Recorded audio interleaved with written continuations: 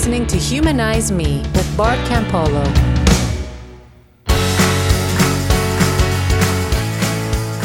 Hey everybody, welcome to the show. Listen, I know this episode is late in being posted, and for those of you that care about timely postings, I'm sorry.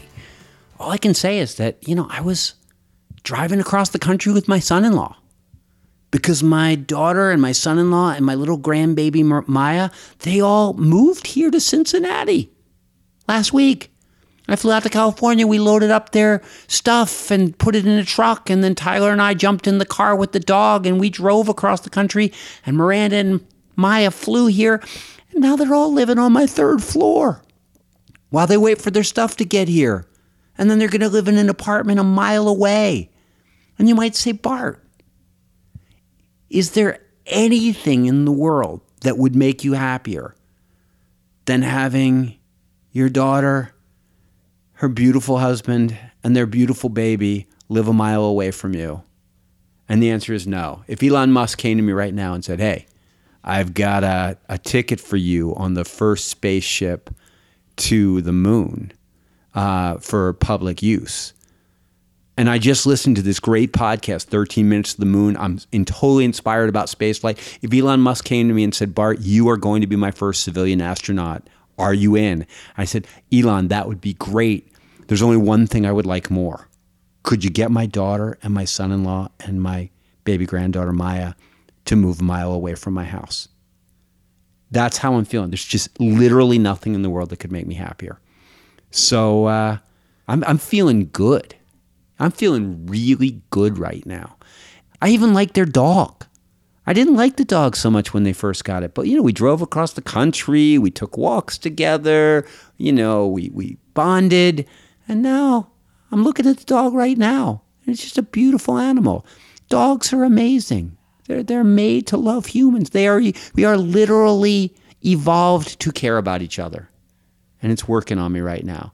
So yeah, I'm upbeat. For some of you, you're going to go like, this episode has an eerie ring of familiarity, because the truth of the matter is that this is a conversation I had with Hemant Mehta, the friendly atheist, who is a hugely popular blogger and sort of personality on the internet, and has been for many years. I mean, Hemant's really made a career out of getting people to think about stuff in cool ways. He is a lovely human being. But I had this conversation with him in a hotel room a number of years ago. And we posted it on the podcast, and he posted it on his podcast.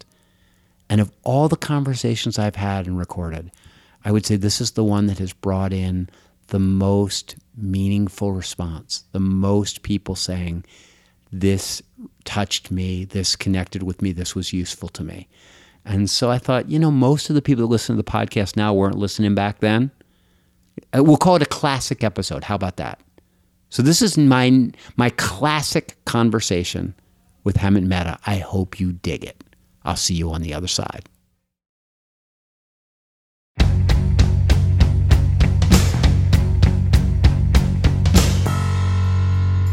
I am here with Bart Campolo, and I'm going to let him give you an introduction.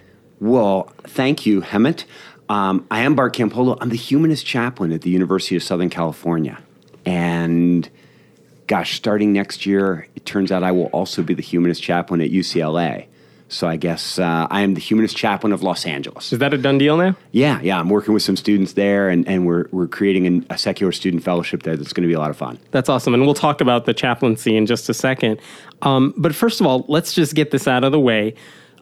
If people are familiar with your name, if they've heard Campolo before, it's probably in connection with Christianity. So why is that? Well, that's because I spent more than 30 years as an evangelical Christian leader. I was an inner city missionary, and I recruited young people to come and live and work among the poor. And in that context, I became like a platform speaker, a guy who spoke at big conferences, youth events with 10,000 people. And so a lot of people know me that way. But even more so, people know me because although I was a prominent Christian leader, my dad is like evangelical Christian royalty.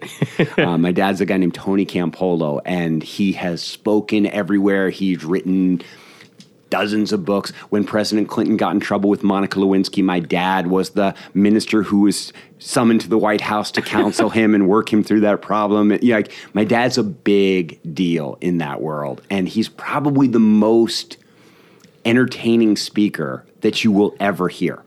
So I'm sure one of the questions people want to know is, okay, how does that work since you're now openly atheist, but your dad's still evangelical royalty? Do you get along? Have you talked about this? Are you estranged from him? Well, I mean, it's interesting. First of all, you're the first person that's ever described me as openly atheist, because unlike you, Hemant, I never use the word never use atheist. that? No, because I would never want to define myself by what I don't believe in. It's all about what I'm committed to, what my values are. So humanist isn't that much better of a word. It doesn't, like, it has all sorts of bad associations of its own, but it's what I'm going with for the time being. But I will tell you that, like, when I made my transition, when I finally, and by the way, my Christian orthodoxy didn't die in a moment. It was like the death of 1,000 cuts over 30 years. It's a little bit over time. And and the thing is that it wasn't a big shock to my dad, my parents, anybody when I finally said, I'm done with this, because I had been moving for so long, and I'd been really open about that. My dad sort of says, yeah, you passed through every stage of heresy on your way to apostasy. And so, I was out doing gay marriages 15 years ago, I'm in, and so, I was a universalist. I believed everybody was getting into heaven.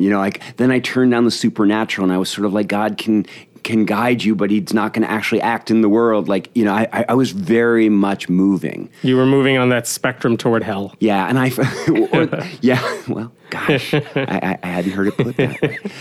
We're an uplifting show, this one. But in the end, when I finally, about 5 years ago, came to the place where my wife and I are looking at each other going like, there's nothing left of our supernaturalism. And she said, I think you should probably stop being a professional Christian. Okay, if you're moving down the spectrum, though, and you're getting further and further away from, like, Orthodox Christianity, right. At what point, how close are you to not believing in God and kind of saying that openly? And still, what are you doing as a Christian at this point? Well, For many years, I ran a big nonprofit organization called Mission Year that recruits young people to live and work among the poor. Mission Year? Mission Year, yeah. And it still exists, and it's still a lovely program. Like a one-year mission. Exactly. It's almost like an AmeriCorps program. Yeah. I mean, we'd have 7 young people living in a house in the middle of an inner-city neighborhood, building relationships with their neighbors and volunteering at local public schools and hospitals and things like that. It's a very cool program. But about 10 years ago, I realized I had gotten so good at talking about loving poor people and at raising money to love poor people and at training young people to love poor people that I actually didn't know any poor people anymore. And I kind of had the first of many midlife crises where I was like, wow, I'm so divorced from where I started. I was a street worker. I was the guy who was with the kids. I was in the neighborhood. I was on the street, and all of a sudden you went from being the community organizer to the guy who's just managing from a distance. I was a nonprofit executive flying around giving talks, and I got really discouraged by that. And my wife and kids said, "Look, you want to go back and live in the ghetto with poor people? We're down with that, but we need to do it in the context of a community." And so I left my job and we moved to Cincinnati, where we lived in an intentional community with 3 other families, like right next door to each other in a really rough neighborhood of Cincinnati called Walnut Hills. And everybody had a regular job, but we loved our neighbors as a hobby. Like, that was our collective effort. And so for those years, I made my living as a speaker. I would just go around giving talks, and in the Christian world, that's pretty lucrative. You can get paid for that. I mean, you're not going to make a lot of money being a ghetto minister, but I was able to make it work. Right. And so the number of places I could speak, as I became more edgy and more radical, certain people were like, we want more of that guy. And other people were like, we want way less of that guy. But eventually it got to the place where my wife and I realized that we didn't feel comfortable being identified that way. Like, there was nothing left. And there's a whole movement called progressive Christianity, of people who are sort of like, we don't actually believe any of the supernatural stuff, but we like this language. And so, God is a metaphor for the universe. Jesus, what we really mean by that is the possibility of redemption. And I have friends, like my friend Jim Burklow runs this thing called progressivechristianity.org. And it's all about that. And these are people, I don't think they'll be around 50 years from now. But what Progressive Christians? I don't think they will be. I think what they are is transitional. They're all these people that grew up in church and love the language and love the music and love the liturgy and don't believe in God anymore in any kind of like discernible way, supernatural way. But they can't let go. Their children, however, let go. So you think right now we're seeing kind of an emergent Christianity, very progressive type of Christianity. Are you saying like, in a couple decades, maybe a generation or two, those kids will probably be in the nuns category? Absolutely. I mean, I know people who that is their personal story. In fact, a woman came up to me just the other day and said, I was a big fan of you and your father's, and I listened to all your stuff. Actually, it was one of your father's books that got me started on the road to giving up my faith. And Really? What it was is she had been a very, very fundamentalist person. Like Bible is this, it is absolutely, factually true and all this stuff. And she read a book of my father's that sort of gave her, there's a different way of looking at it. And once you shift a little bit, you go like, well, what about this? Well, that doesn't make sense. Oh, I shift. And so, the first domino has fallen. It really is. I mean, you go like, well, the Bible's wrong about like divorce. Like for a while, Christians were like, if you're divorced, you're out. But then they like realized there were so many people that were divorced. So then they like alter their view. The verses haven't changed. Right. But the way they interpret them does. Now we're in the process of seeing that happen about homosexuality right now and gay marriage. And what happens is that a person goes like, I think they were wrong about gay marriage. Wait, maybe they're wrong about other things too. And do you think in 20 years, most of these churches, even the conservative ones, are going to be like, yeah, no, that wasn't real. We were just wrong about that. They won't even say they were wrong. Well, yeah. I don't know. I mean, there's a lot more scriptural support for slavery. Right. And during slavery, there were lots of people who made great Christian arguments for great slavery. Biblical arguments for slavery. And ultimately now people look back and go like, they were wrong. Mm-hmm. But they were sincere. I mean, it was from the Bible, and there were people like, I don't want to be for slavery, but like I have to be. Same way with getting rid of divorced people. Like that, there was a great argument for that. There's a great biblical argument against gay marriage. It's just that when everybody starts to love gay people and have friends that are gay, when the love part of Christianity takes you into relationship with people, then the judgment part of Christianity really struggles. And so, yeah, the church changes its mind all the time. And but you see, like that, when you're in a very supernatural mindset and you totally believe in a God, in a personal God who speaks to you, that's not as big a problem. When you get in this progressive Christianity, these are people that have the same problems with supernaturalism that you have, or I have, but they're wrapped up in these communities and they have jobs. They're the minister of the Lutheran Church and things like that. And so what they do is they become ultra liberal Christians and progressive Christians. And so, yeah. And we've seen some of this with the Clergy Project and pastors who are still in the pulpit who say, I don't think I believe the stuff I'm preaching. Right. I need a way out, but where are they going to go? And in a progressive Christian church, you can get away with that. Mm-hmm. Like, there's a whole kind of Christianity where they don't care if you believe in God. It's almost like Jewish rabbis who don't believe in God. Like, it's not a problem. But in the mainstream of evangelical Christianity, the kind of Christianity that I was associated with, if you don't believe in God, you don't really belong in the club anymore. Belief is the center of the whole thing. I'm really curious because I think there have been some prominent pastors. I heard rumor, I don't know if this is true, that Rick Warren's son, who committed suicide like a year or two ago, there was a rumor that he was gay, and maybe that's true. I don't know if it's not, but the reason I bring that up is just I heard a lot of talk online about people saying because of what his father preached and because of the prominence, maybe that kid had a hard time being gay, and maybe it was never acknowledged in the way it might another family. And the only reason I bring that up, I know there are probably a lot of Christian ministers out there who have kids who are gay, even though their parents preach against it. And the pastors don't want people to know that their kids are gay. And I wonder if that ever strained your relationship at all with your father, where your father's like, I love you. You have your own road to follow with however you want to interpret your beliefs, but it's going to hurt me too, and everything I'm trying to do with my ministry. Well, I mean, the first thing I'll say to you is, like, when it comes to somebody like Rick Warren and his son, like, as a parent, one of the things that I know is that there's so much going on in every kid's life, in everybody's life, that, like, you never want to speculate why something like that happened. Yeah. You just don't have enough information to judge. Sure. And probably Rick Warren doesn't have enough information to judge. It's very difficult to know why people do what they do. And so in my own life with my own dad, when I came out secular and I told my dad, one of his first reactions was, first of all, I'm not worried about you going to hell. What kind of God I believe in doesn't send people to hell for not believing in him. Like, I'm not worried about that. What I'm really concerned about is, like, what are you going to do now?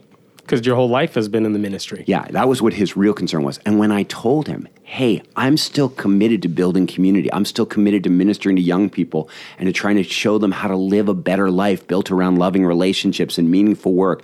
Hey, and I started to describe to him the kind of community work I wanted to do on college campuses. He said, he got all relieved. He's like, you're still you. Yeah. Like I'm totally supportive. There's all these people outside who don't believe in God. I would so much rather have them be in a fellowship like the one you're running than to be out there alone. He said, now the one thing is, I won't lie to you. He said, I'm really disappointed. He said, it's embarrassing to me because I liked having you in my tribe. And I'm a prominent Christian. And for you not to be in the tribe, like, first of all, it's embarrassing to me. And secondly, he said, you were so good at winning people over, telling good stories, bringing people in. He said, it's, I'm trying to keep this church thing going, and it's a loss. So he was disappointed. That's a very honest answer, though. Yeah, he was disappointed and he was hurt. But, like, right now, he and I are working on a book together because we continue to talk about it's not a debate book.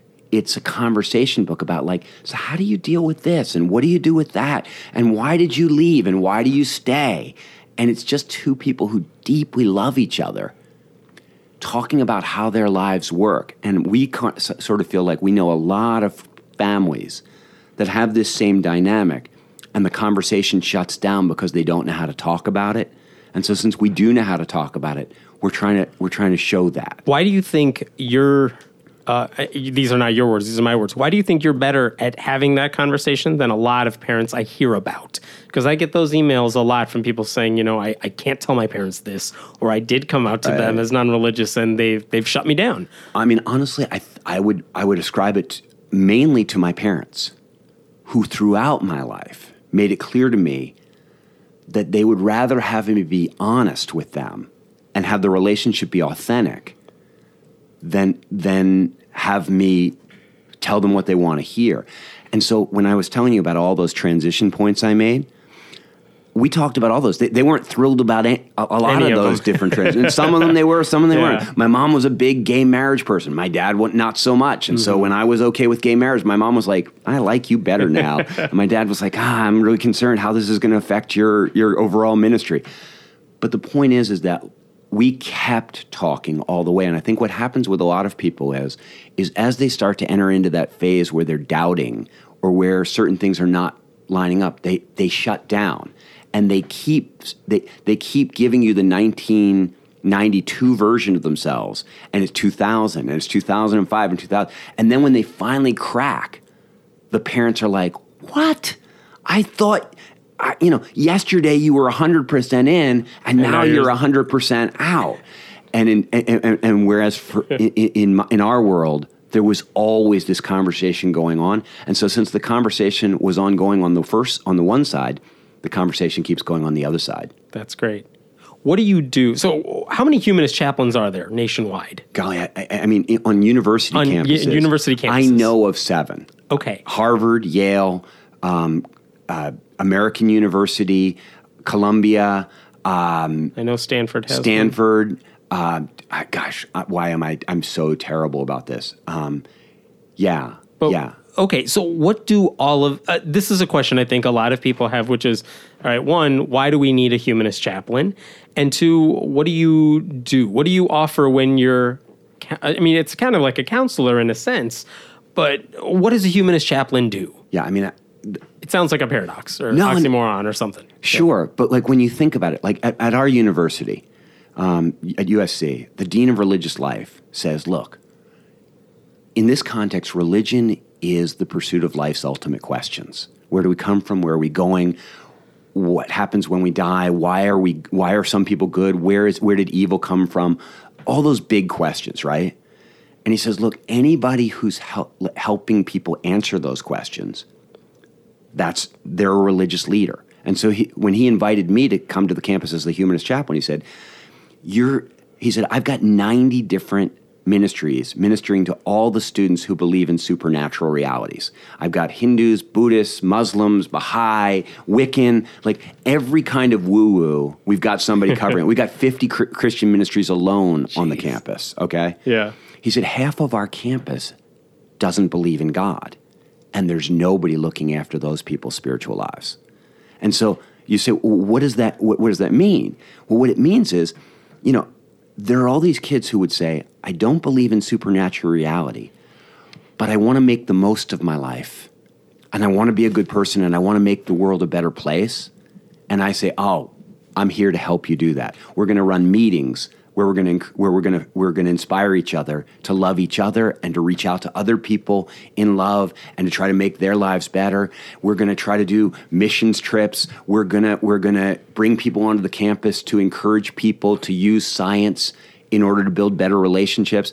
And when they say why, you say, oh, because this life is all we have, and we want to make the most of it. And we've all come to the conclusion together that the way to make the most of your life is not by maximizing your income or by using the most drugs or by having sex with as many partners as possible.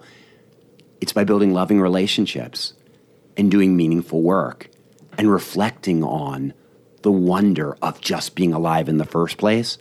And that's what we're about. We've come to that conclusion that that's the best way to be happy, is to make other people happy. And they go, oh, I want to be part of that group. Like, and so a group like that. I can't remember having anything like that on my campus. I think a lot of people. I know a lot of people who say, I don't believe in God, but I still go to church because I want to be part of a community that helps me to become a better person. And they're not going to leave that church, even though that narrative doesn't make any sense to them, until somebody offers them a community where they can pursue goodness in an intentional and collective way on the basis of common sense. And that's kind of the work that I do. And so, I mean, yeah, I counsel with people. We put together meetings. When somebody dies, I go to the funeral. Like I'm a secular clergyman. Do you get along with the other chaplains, or do they feel like you're undermining what they do? No, interestingly enough, one of the reasons that they invited me to USC was is that, and by the way, when I say invited me to USC, I mean, I have a really good position at USC. I don't have a job there. The university doesn't pay me. This is not a university-sponsored No, it can't be. Position. Because the university doesn't pay the Campus Crusade for Christ person. They don't pay the Muslim right, those students. Churches, those ministries pay the staffers. Exactly. Those religious communities say, like, the Jewish community gives a lot of money to Hillel House because they want them to keep their kids Jewish. Right. The Christians to keep their kids Christians. The problem for me is, the difficulty is, the secular community thinks like, well, we don't need anybody to keep our kids secular. Yeah. And the point is that my chaplaincy is not about getting kids to be secular. You don't have a tally mark in your office somewhere like, I've deconverted the following 30 people. No, on the contrary, it's about getting people who don't believe in God to be wonderful. It's about helping them to become the kind of people that transform lives through their goodness. So all of these humanist chaplaincies kind of work in the same way in that sense, I think, where they're funded by... They all are self-funded. And what are we talking, like one or two big donors or a bunch of small donors or maybe My friend grants? Jonathan Figder at Stanford, he has like 10 Silicon Valley donors who give him... he's trying to broaden that out. But that's how he gets his salary. Greg Epstein at Harvard, he has a much broader base of support because he's been there a lot longer and because it's Harvard word. Yeah. And there's a tradition there of secular ministry. Yeah, they've had a humanist chaplain for a long time. Exactly. In my case, I'm in a rough spot, because a lot of people in Los Angeles don't even, they're like, what is a secular chaplain? What does that mean? What is campus ministry? I don't even like it that you use the word ministry. Right. But once they understand it, they go, oh my goodness, I wish there had been something like that when I was in college. And so it's a kind of like, well, then pay it forward. Help me to make this for students. Eventually, I won't need to raise money from outside people, because as my students go out, because this is a transformative experience for them, they want to pay it forward. They're like, yeah, I want to keep that thing going. Now, when you ask me about how I get along with the other chaplains, when they brought me to USC the way they did, the reason is that they had a lot of the kind of the bad cop, the hardcore anti-theist people on their campus running around. And they were like, we don't want that kind of hostility. That's negative space. That doesn't help anybody in an environment like this. So a guy like me, how could I be disrespectful to people who believe in God? I was a Christian minister for 30 years. I had sincere and wonderful transcendent spiritual experience. I totally get that. And I understand why somebody wants to stay in that movement. And frankly, when a student comes to me who comes from a Christian family and has had a Christian life that's very meaningful to them, and their theology is broken, one of the things I do is assess how badly is it broken.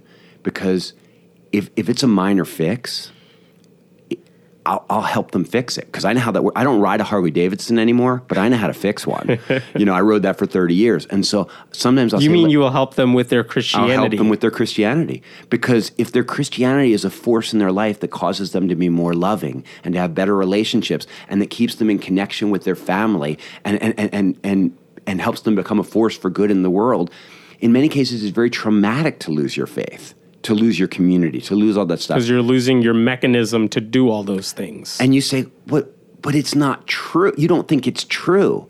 And they know I don't think it's true either. In some sense, that's not the point. As Alain de Botton once said, the most boring question you can ask about any religion is it true? The real question is, how does it function in a person's life? And so, yeah, I leave, so the other chaplains, they love me on that level. They also love me because sometimes they'll have a kid who's losing his faith, and they know they can't do anything for that person. And hitherto, they were like, well, I guess we just turn them over to the fraternities and let them live debauched lives. And all of a sudden they can go, listen, I know the reason I'm sad that you're leaving the faith, but you don't have to give up on pursuing goodness and social justice as a way of life. Here's a fellowship for you. Is it fair to say all of you have the same goals but just different ways of getting there? Or do you guys have different goals? Goals is an interesting word. I would say values is a really Do you good have word. the same values? I think we share a lot of the same values. I think ultimately, when I was a Christian, my motto was love God, love people, nothing else matters. And that was based on Jesus' great commandment, love the Lord your God with all your heart, soul, strength, and mind. And the second commandment is like unto the first, the same thing, love your neighbor as yourself. And I used to say clearly the way to love God is by loving his children. And when you love God's children, you're loving God. And that's the only thing that matters. Jesus said, upon these two things hang all the law and all the prophets. He's like, everything else is just it's all about loving people. We say so now you think that this life is all we have and that when we die, our identities cease to exist. And I go yeah. What's your response to that? I go well, I want to make the most of this life. And the way to do that is, weirdly enough, it all comes back around to loving people and building relationships. And doing meaningful work boils down to making the world a better place for people to love each other. And so ultimately we're a pack animal. We thrive in relationship. And so, so my values are built on a very different foundation. But I'm not that different a guy than I was 10 years ago. Why do you think the military has had such a hard time adjusting to the idea of humanist chaplains? Because it seems like when they are on campuses, they work really well wherever they are. But the military says we don't want any humanist chaplains because they don't. Every time they talk about it, too, including politicians, they never seem to understand what it is they would offer. And it's like, no, soldiers who are in harm's way, especially the bunch of them who are non-religious, they need that sort of support in a way no one else does. I don't know why it's such a hard fight. I don't know, but here's something I think I would suspect. I suspect that one of the, and it's funny because it's not confined to military chaplaincy, but I suspect that chaplaincy in the military has a lot to do with dealing with death. And in a sense, the role of a chaplain in a military situation is to help people feel okay about dying and feel like, to make sense of death. Does that make sense? Like you're in a military setting. And they don't see what non-religious people could offer in that sense. And exactly. And in many cases, I think they may not be far off, because if there's one thing that I haven't seen the secular community do well, it's to help people face death. Okay, so let's talk about that, because this is something I definitely wanted to talk to you about, which is, what is the problem with the way we deal with it? Why can't we talk about death? This is one of the things churches offer people. They offer this idea of immortality. You're going to live forever, a very hopeful notion of after you die on this earth, you're going to go to the afterlife. You're going to go to heaven. You will always be around. You will never lose your loved ones in that sense. It's false hope, I think, but it's a very comforting idea. What do atheists have to offer? What do humanists have to offer in the way of death?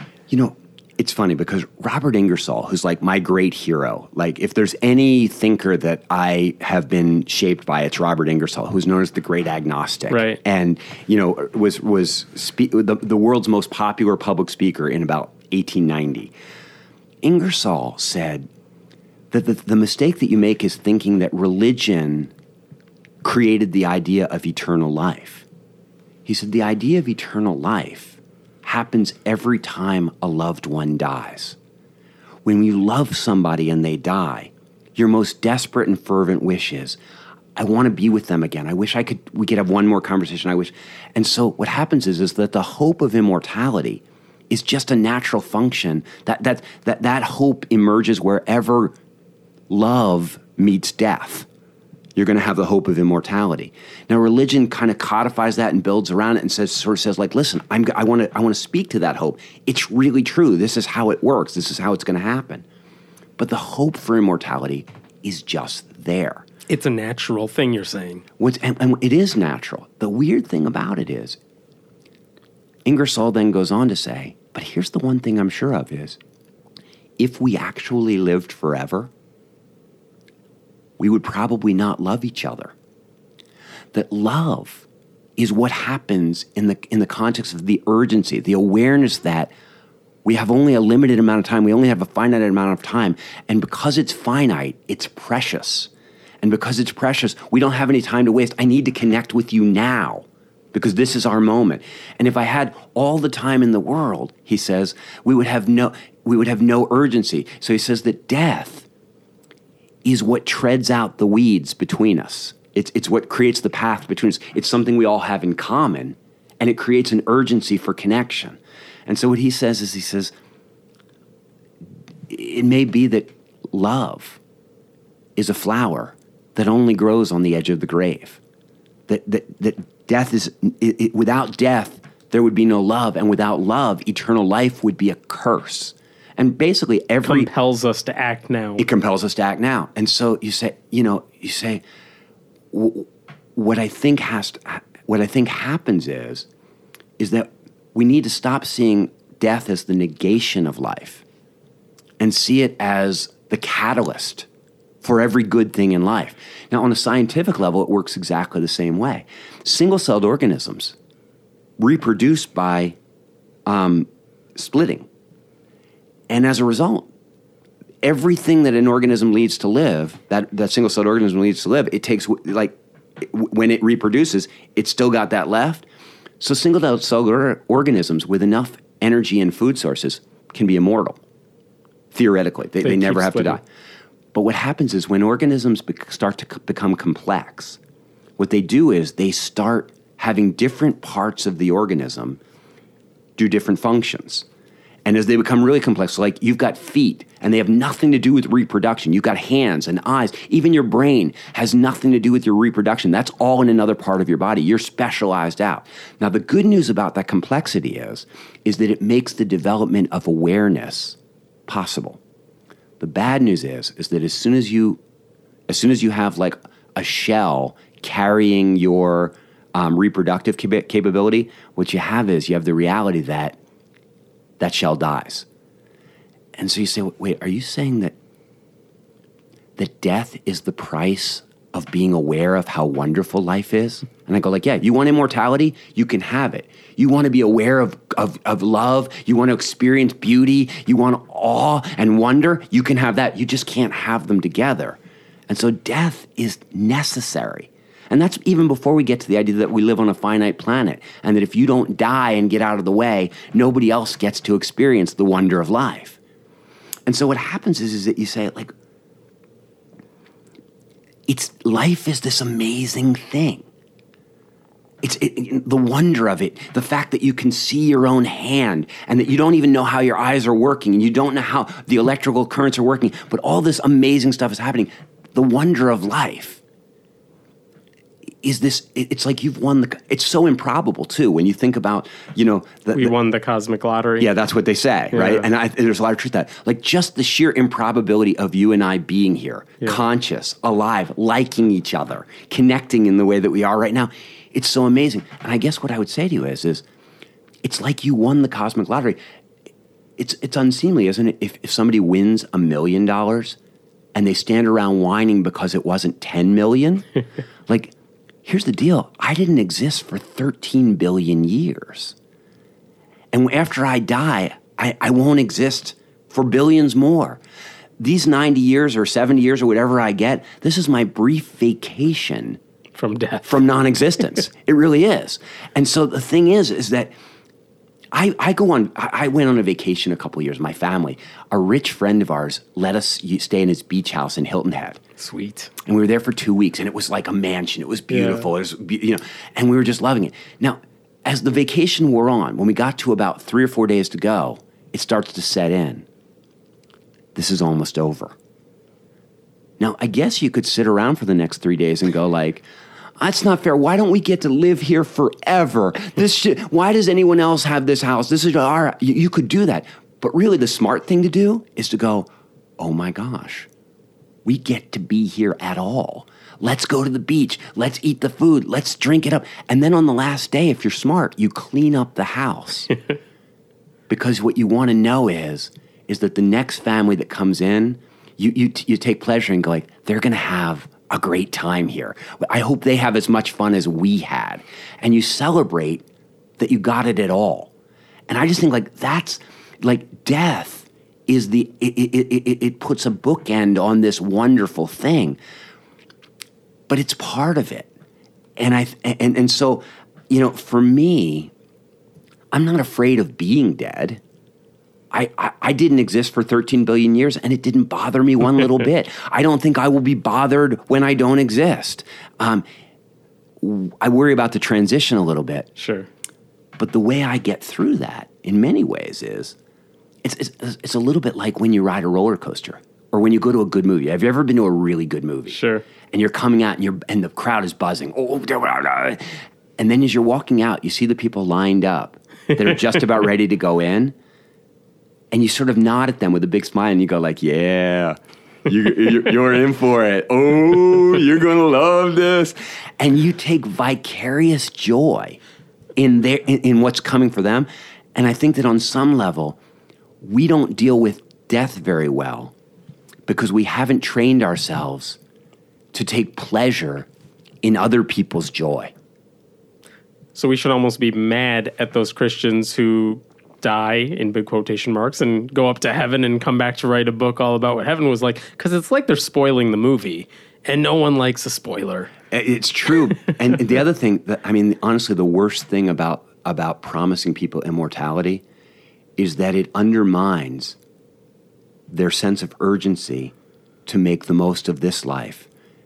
It creates in them a false sense that somebody's coming to save us, that somebody's going to fix it, that you don't have to work for justice because justice will be taken care of. Who cares about the environment? Because yeah, and so the problem with immortality is that it tends to undermine the value of this life. If this life is precious because it's finite, and you all of a sudden tell me it's infinite, you devalue my currency, and this life is the only currency that we have. And so that's my biggest problem. I understand the desire when you're at somebody's funeral to say, we'll see him again, or he's not really dead. But I think that what we need to learn instead is to grieve well. And I think that's the other part of learning to deal with death, is learning to in a sense, to celebrate that this person got to live at all. If you think in that cosmic lottery term that you brought up, to go like, Joe was so fortunate. Let's talk about all the things Joe did and saw, and to teach ourselves and to teach our children that life is precious, and we should celebrate Joe. We should honor Joe because because in this moment he made the most of it. In that moment he made the most of it. None of us make the most of it in every moment. But we should be challenging one another to take it more seriously and to drink it in more joyfully.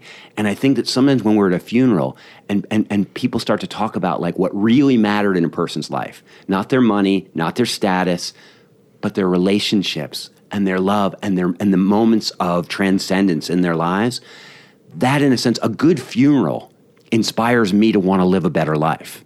A good funeral reminds me like that I want to live in such a way that I have a good funeral. And you say, but you won't be there. And I go like, that's not the point.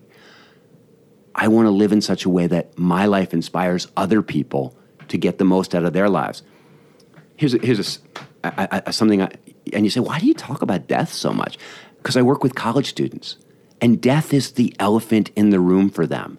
When they give up, at that young of an age. Absolutely. When they give up their non-belief, when they tell somebody they're a secularist or an atheist or an agnostic, the first question their Christian parents are going to say to them is, well, but what about death? What about eternal life? What about heaven? I want you to be in heaven. And if they don't have an answer to that question, they're not able to really make it clear why seeing the world as a secular person can be liberating, can be freeing, can be challenging in a sense of it makes you want to be a better person. And so they need to think about death, but they think about it. They have friends who die in car accidents. They have parents who die.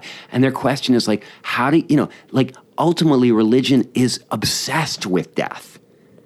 And you say, well, but you're not religious. And I go like, yeah, I am. I'm wrapped up in life's ultimate questions. And death is the ultimate of ultimate questions. And so, yeah, I talk about this all the time.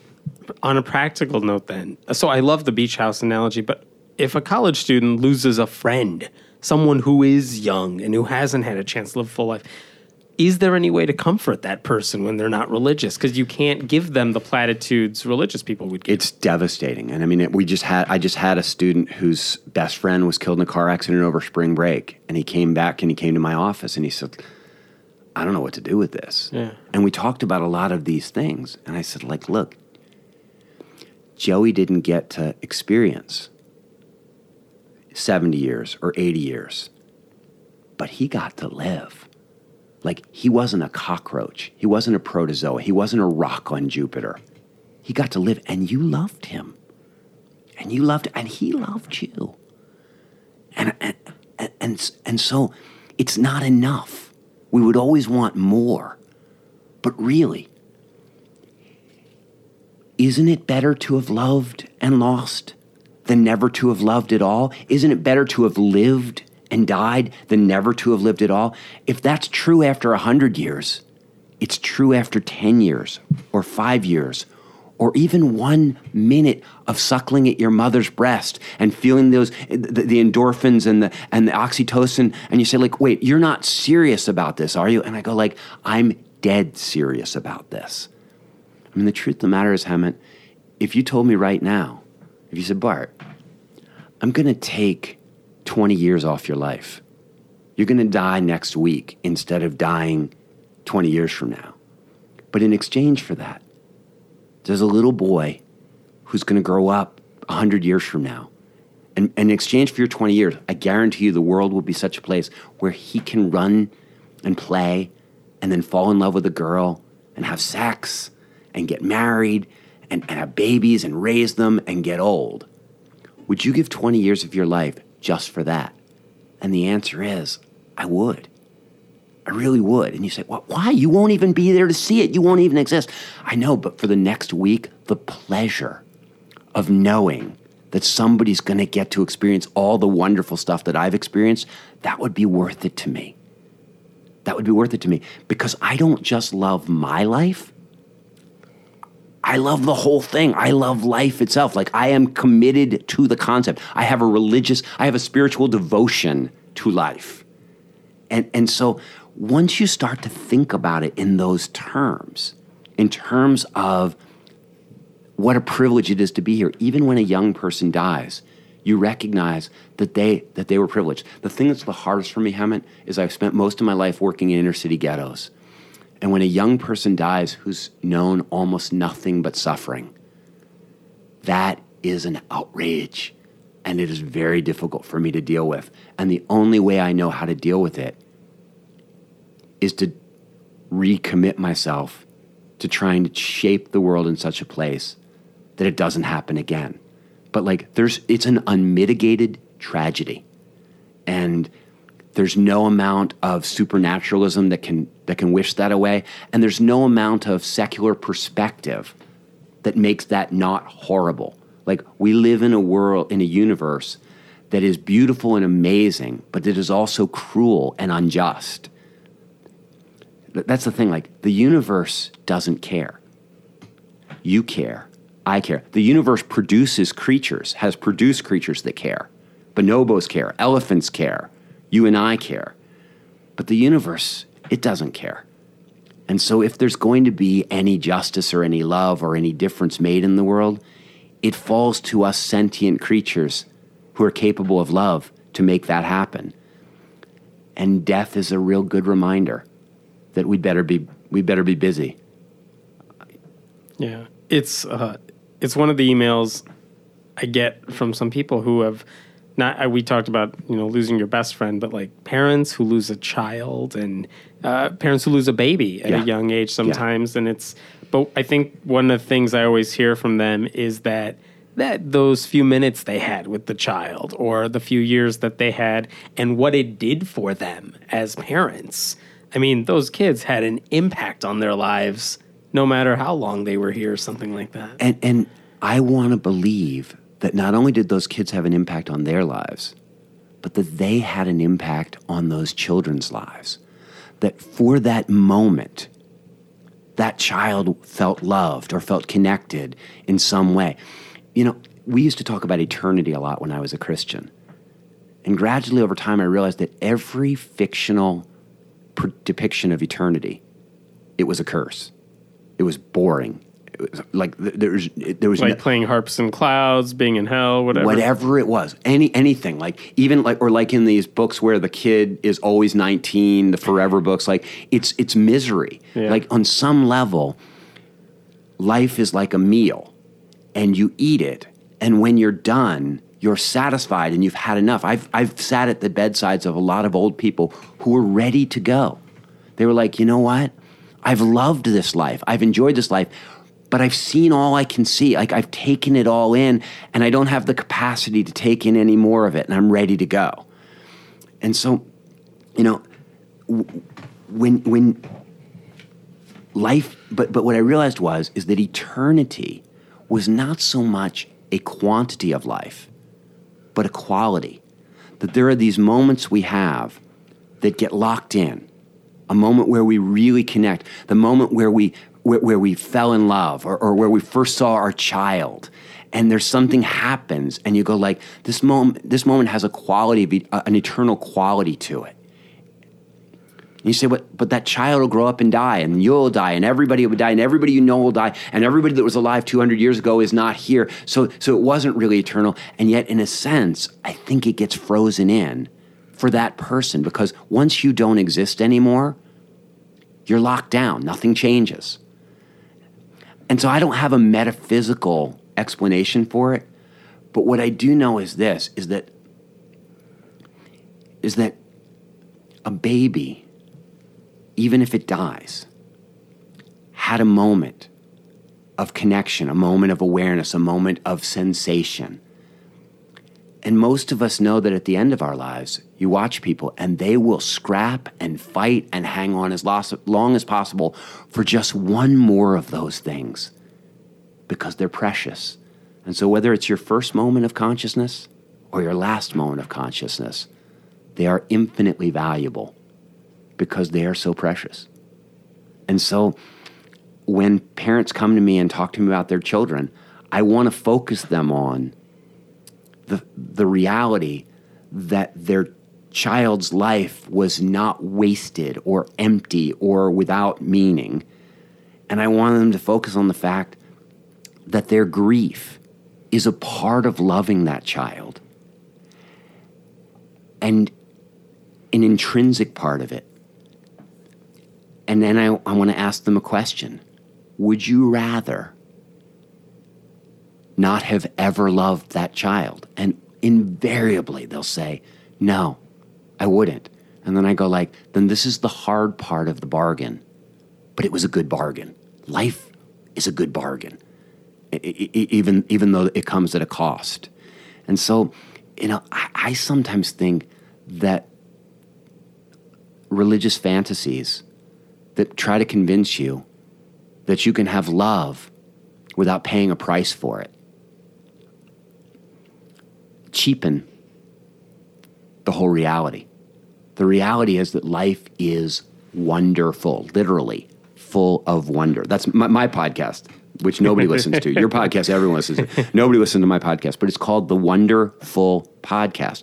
And I call it that because life is full of wonder, full of wonder. If we attune ourselves to listening for it, if we sensitize ourselves to feeling it, if we become aware of it, and in a real sense, death is our friend in that endeavor. That's really amazing. It's a type of conversation I am so not used to hearing within our movement. In general, because I've heard a lot of atheists talk, I've read a lot of books by atheists, and this is one of the subjects that we are, as a collective, weak. Yeah. Very. I tell a lot of stories, and you say, well, of course you do. You were an evangelical minister for 30 years. That's what you guys do. Yeah. But the truth of the matter is that the reason I tell stories is because stories connect with people in a way that just ideas or facts or reasoned arguments don't. And one of the things I'm convinced of is that we need to start learning to tell stories that illustrate the meaning of life to people. And the secular community typically is afraid of storytelling. Because it's anecdotes. But also because they go, Bart, you're manipulating people's emotions. And we don't want to trust emotions. We're all about reason. And the truth of the matter is that most people don't make decisions on the basis of reason. They use reason to justify decisions that they've made in another part of their body. Jonathan Haidt, The Righteous Mind. That's what it's all about. It's like, look, moral decision-making isn't made in the reason. You make your moral decisions on a gut level, and then you find a reason to justify exactly. So your gut is the elephant, and your reason is the rider, and it acts like it's steering, but it's really just along for the ride. And what I would suggest is that if we don't learn to speak to people's emotional center, if we don't learn to move people emotionally, we're not going to be able to help them live better lives. And you say, like, but wait a second. I mean, there could be so much, like people don't want to be emotionally manipulated. And I go, like, really? Then why do they go to the movies? Then why do they get on roller coasters? Why do we read books? People sign up to feel. They sign up. They're like, please, I need to feel something. Can you help me? I'll pay you $50 if you can move me, you two. And we talk about how people go to psychics even The people who have crossed over, they want a chance to talk to them because they want that connection. And People want to feel something. They want to connect, and so in a real sense, I'm really convinced that if secularity is just a better way of thinking, it'll never be a movement. A movement is always about a better way of life, and a better way of life is always about moving people towards happiness. And one of the things that we need to understand is that there's some issues where we kind of cede the ground to the religious because they've been, for death, for example, they know how to help people feel better for wrong reasons, but they know how to do it. And we so often kind of give them that opportunity, and we shouldn't have to. Because we can talk about this stuff and we have a way of thinking about it that makes sense. And on the contrary, Hammett, they don't, like, religious people are very loving, and some of those platitudes can be helpful sometimes. Right. But I got to tell you something. If you believe in an all-loving and all-knowing and all-powerful God, and your 6-year-old gets run over by a car, that is not comforting. It is not comforting to believe that God orchestrated that or allowed that to happen. One of the things that drove me out of being a Christian, that made one of the 1,000 cuts for me is I would see tragedies that were just bad. And I felt myself in a position where I had to be an apologist for God and explain how this horrible, terrible thing wasn't really horrible and terrible because somehow it was part of this larger plan, or because somehow this person would be off in heaven. And of course, I was thinking to myself, if it's so wonderful to be off in heaven, why are we not all committing mass suicide? Right. Nobody really buys that. And so the difficulty that I had was, you say, well, we cede the ground because they have comforting things to say. And the truth of the matter is that death is frightening, and those things aren't necessarily that comforting, the religious things. But here's the thing that they do have, Hammond. They know what to say. They have a shared narrative that tells them what death means and what happens after you die. And so in that moment of complete confusion and terror and turmoil, they come to you and they know what they're supposed to say to you. And the problem with most atheists, and the problem with most agnostics, and the problem with most free thinkers I know is that in those moments of tragedy, they haven't thought through what to say. They're just secular enough to make themselves miserable. They're secular enough to get rid of God, but they're not secular enough to sort out what makes life meaningful. And because they haven't done that, in that moment, they have nothing to say. And so you say, why do Christians show up at somebody's house with a casserole and secular people don't? Because I don't want to show up with a casserole and be in this moment where I've got nothing to say, where I am helpless before your grief. And you say, well, gosh, then we need to arm people with stuff like we've been talking about for the last 20 minutes, so that when they show up, they can grieve, and they can help people grieve, and they can give them hopeful thoughts, comforting thoughts, meaningful thoughts, perspective. Honesty. Honest perspective, but to say, like, listen, let's look at this carefully. This is a horrible, sad moment, but let's look at this carefully. Isn't, on the whole, Sally's life a good thing? Can we stop here, and even as we're sad that it's over, can we say this was a great vacation? And if we can't give people perspective,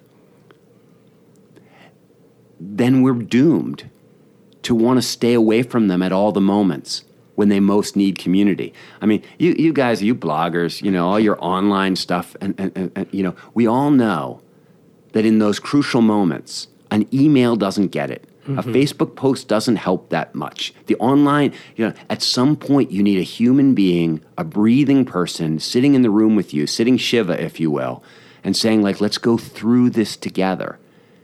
And it's impossible for us to handle being with each other if we don't have a narrative and a context that enables us to make sense of it. It's powerful. Yeah, you know what?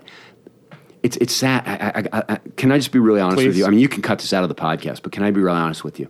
So I called my wife last night because I'm here at this conference talking with all these people about this stuff, meaning and value and purpose, and how do we build a community that where people are drawn into an atmosphere where they can be transformed by love, and where they can go out and transform the world in another place based on pure reason, based on pure common sense, with no supernatural woo-woo. And I had this wonderful day. I had these wonderful conversations, and I went back to the room and I had to apply online for a job. A paying job, because I can't make a living as a secular clergyman, because I don't know how to raise any money. And my wife called me and she said, I'm as depressed as I've ever been, because she said, I think what you're doing is so important. Talking to people about, giving people these ideas and helping people to figure out humanism as a way of life, not just as a way of thinking. And she said, I hate the idea that you're going to spend 8 hours doing something else so that you can do that in your spare time. And I got to tell you that every time I have a conversation like this, I get emotional, and I go like, this is the stuff that people come to me and say, I've been waiting for this. I need this. This is your help. This is what's making my life work in a different way. And and the truth of the matter is that the one thing that I really miss about being a Christian is I miss being a part of a community that places enough value on inspiration and on pastoral care that they'll pay somebody to offer it who's good at it.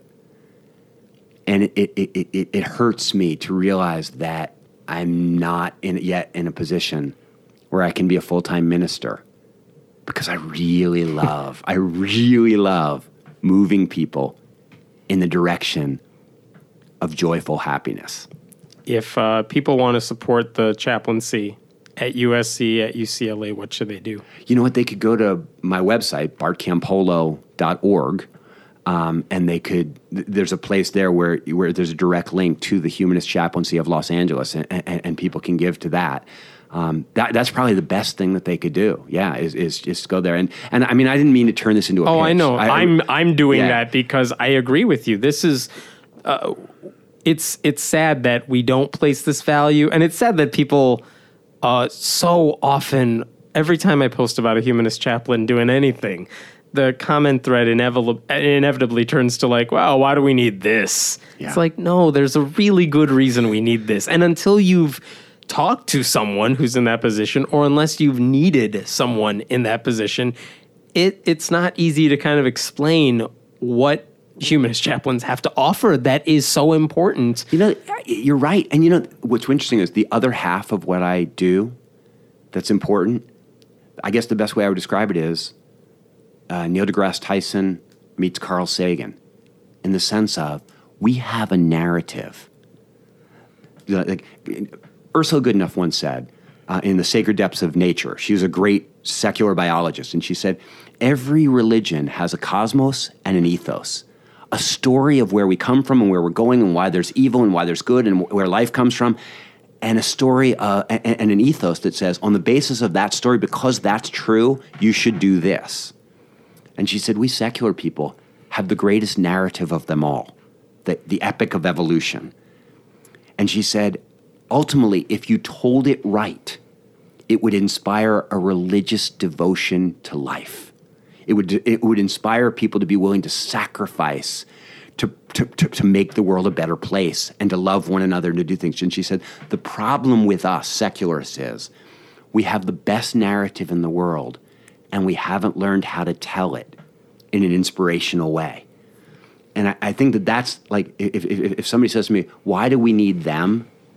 And what I would say is, if you look at the way we're handling climate change, if you look at the way we're handling poverty, if you look at the way we're handling violence and sexism, any number of things, what I would say is, it's very clear to me that we haven't yet learned to tell the story, the true story of life, well enough that it inspires people to respond.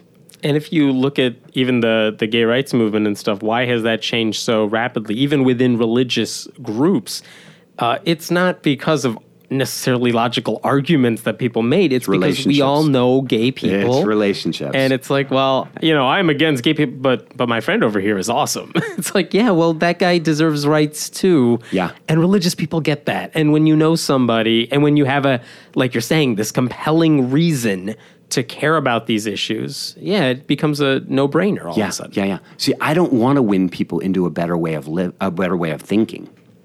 I want to win people into a better way of life. Like I want us to have zeal, if you will. You say, "Ooh, that's a religious word." Yeah. How about evangelical zeal? And you say, like, what are you talking about? Well, the question is, if the community you're a part of and this approach you have to making the most of your life, if it's made your life better, then that's good news. And if one of your core understandings is that your happiness is all wrapped up in making other people happy, then you go like, well, what would be the best way I could make other people happy? And that would be to draw them into this same way of thinking and this same way of life that's doing something for you. And you go like, oh my gosh, I can't believe you're saying this kind of stuff. Like, I'm going to get letters and emails saying, get this guy out of here. But the truth of the matter is that the secular movement keeps looking at itself and saying, why don't we have more people? We have the best story of them all. Why are we not drawing people? Why are we not changing the world? Why are we not impacting the culture the way we should? And the answer isn't because we don't have a good enough story. It's because we haven't learned how to tell it. And the answer isn't because we don't have a good enough way of life. Is that we don't understand that people don't adopt a new way of life on the basis of reason and argument. They adopt it when they're in the context of a relationship, when somebody comes to them and makes it real and makes it viable and makes it possible. And so we've got to become better lovers, and we've got to become better inspirers, and we've got to become better at focusing people on the ultimate wonder of the universe, which is life itself. Awesome. Gosh, that sort of sounds like an ending, doesn't it? It kind of does. This was a great conversation. Thank you so much for your time. Oh man, thanks. You know what? Can I just Yeah. I know your listeners already love you, so I don't need to give Not according to my emails. Okay, I don't need to give you a shout out, but what I will tell you is this: is that over and over again, I meet people who say, the Friendly Atheist was the first time I realized that there might be that there might be a way for me to not believe in God in a joyful way. And so, like, I really believe that what you're doing is very similar to what I'm doing, and that is that you're not just trying to do a good PR job so that the rest of the world thinks atheists are better, but rather you're doing a great education job in terms of showing people that don't believe in God that there's a way of not believing in God that is full of meaning and full of energy and full of vitality. And I guess I'm a Thank you, by the way. I'm a I appreciate fan that. because what you're doing matters. Thank you. Yeah. So thanks. All right.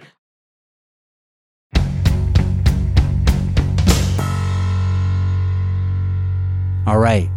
So that was my conversation with Hemant Mehta.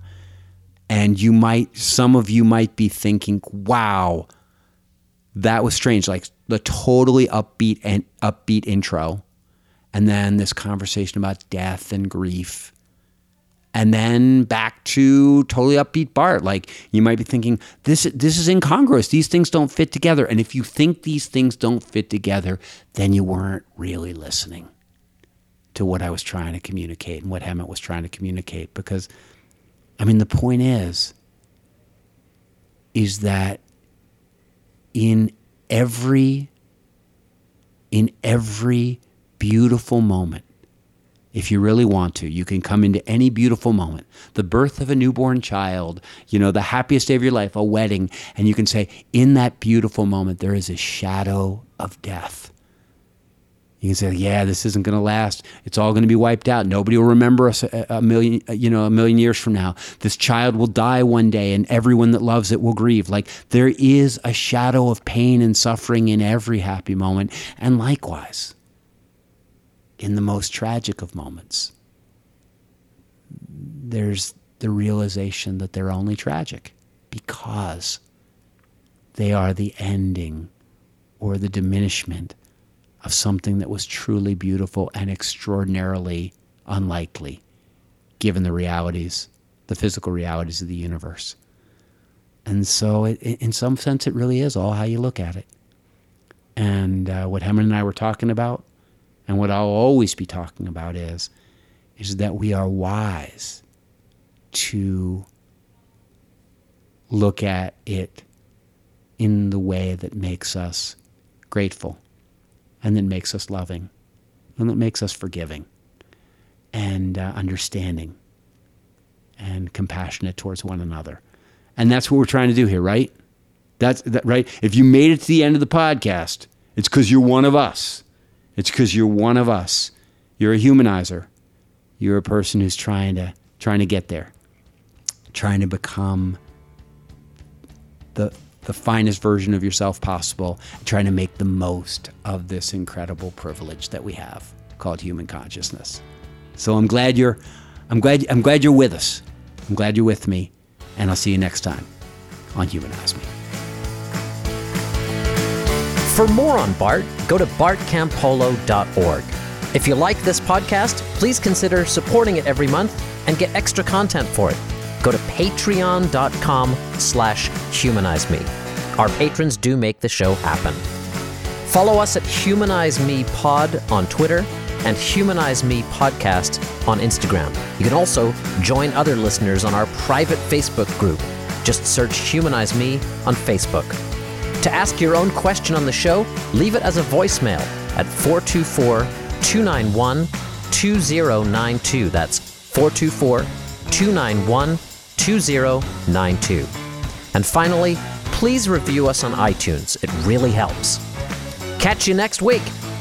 Humanize Me is a production of Jux Media. You could be larger than life, bigger than the world, living out the hopes and dreams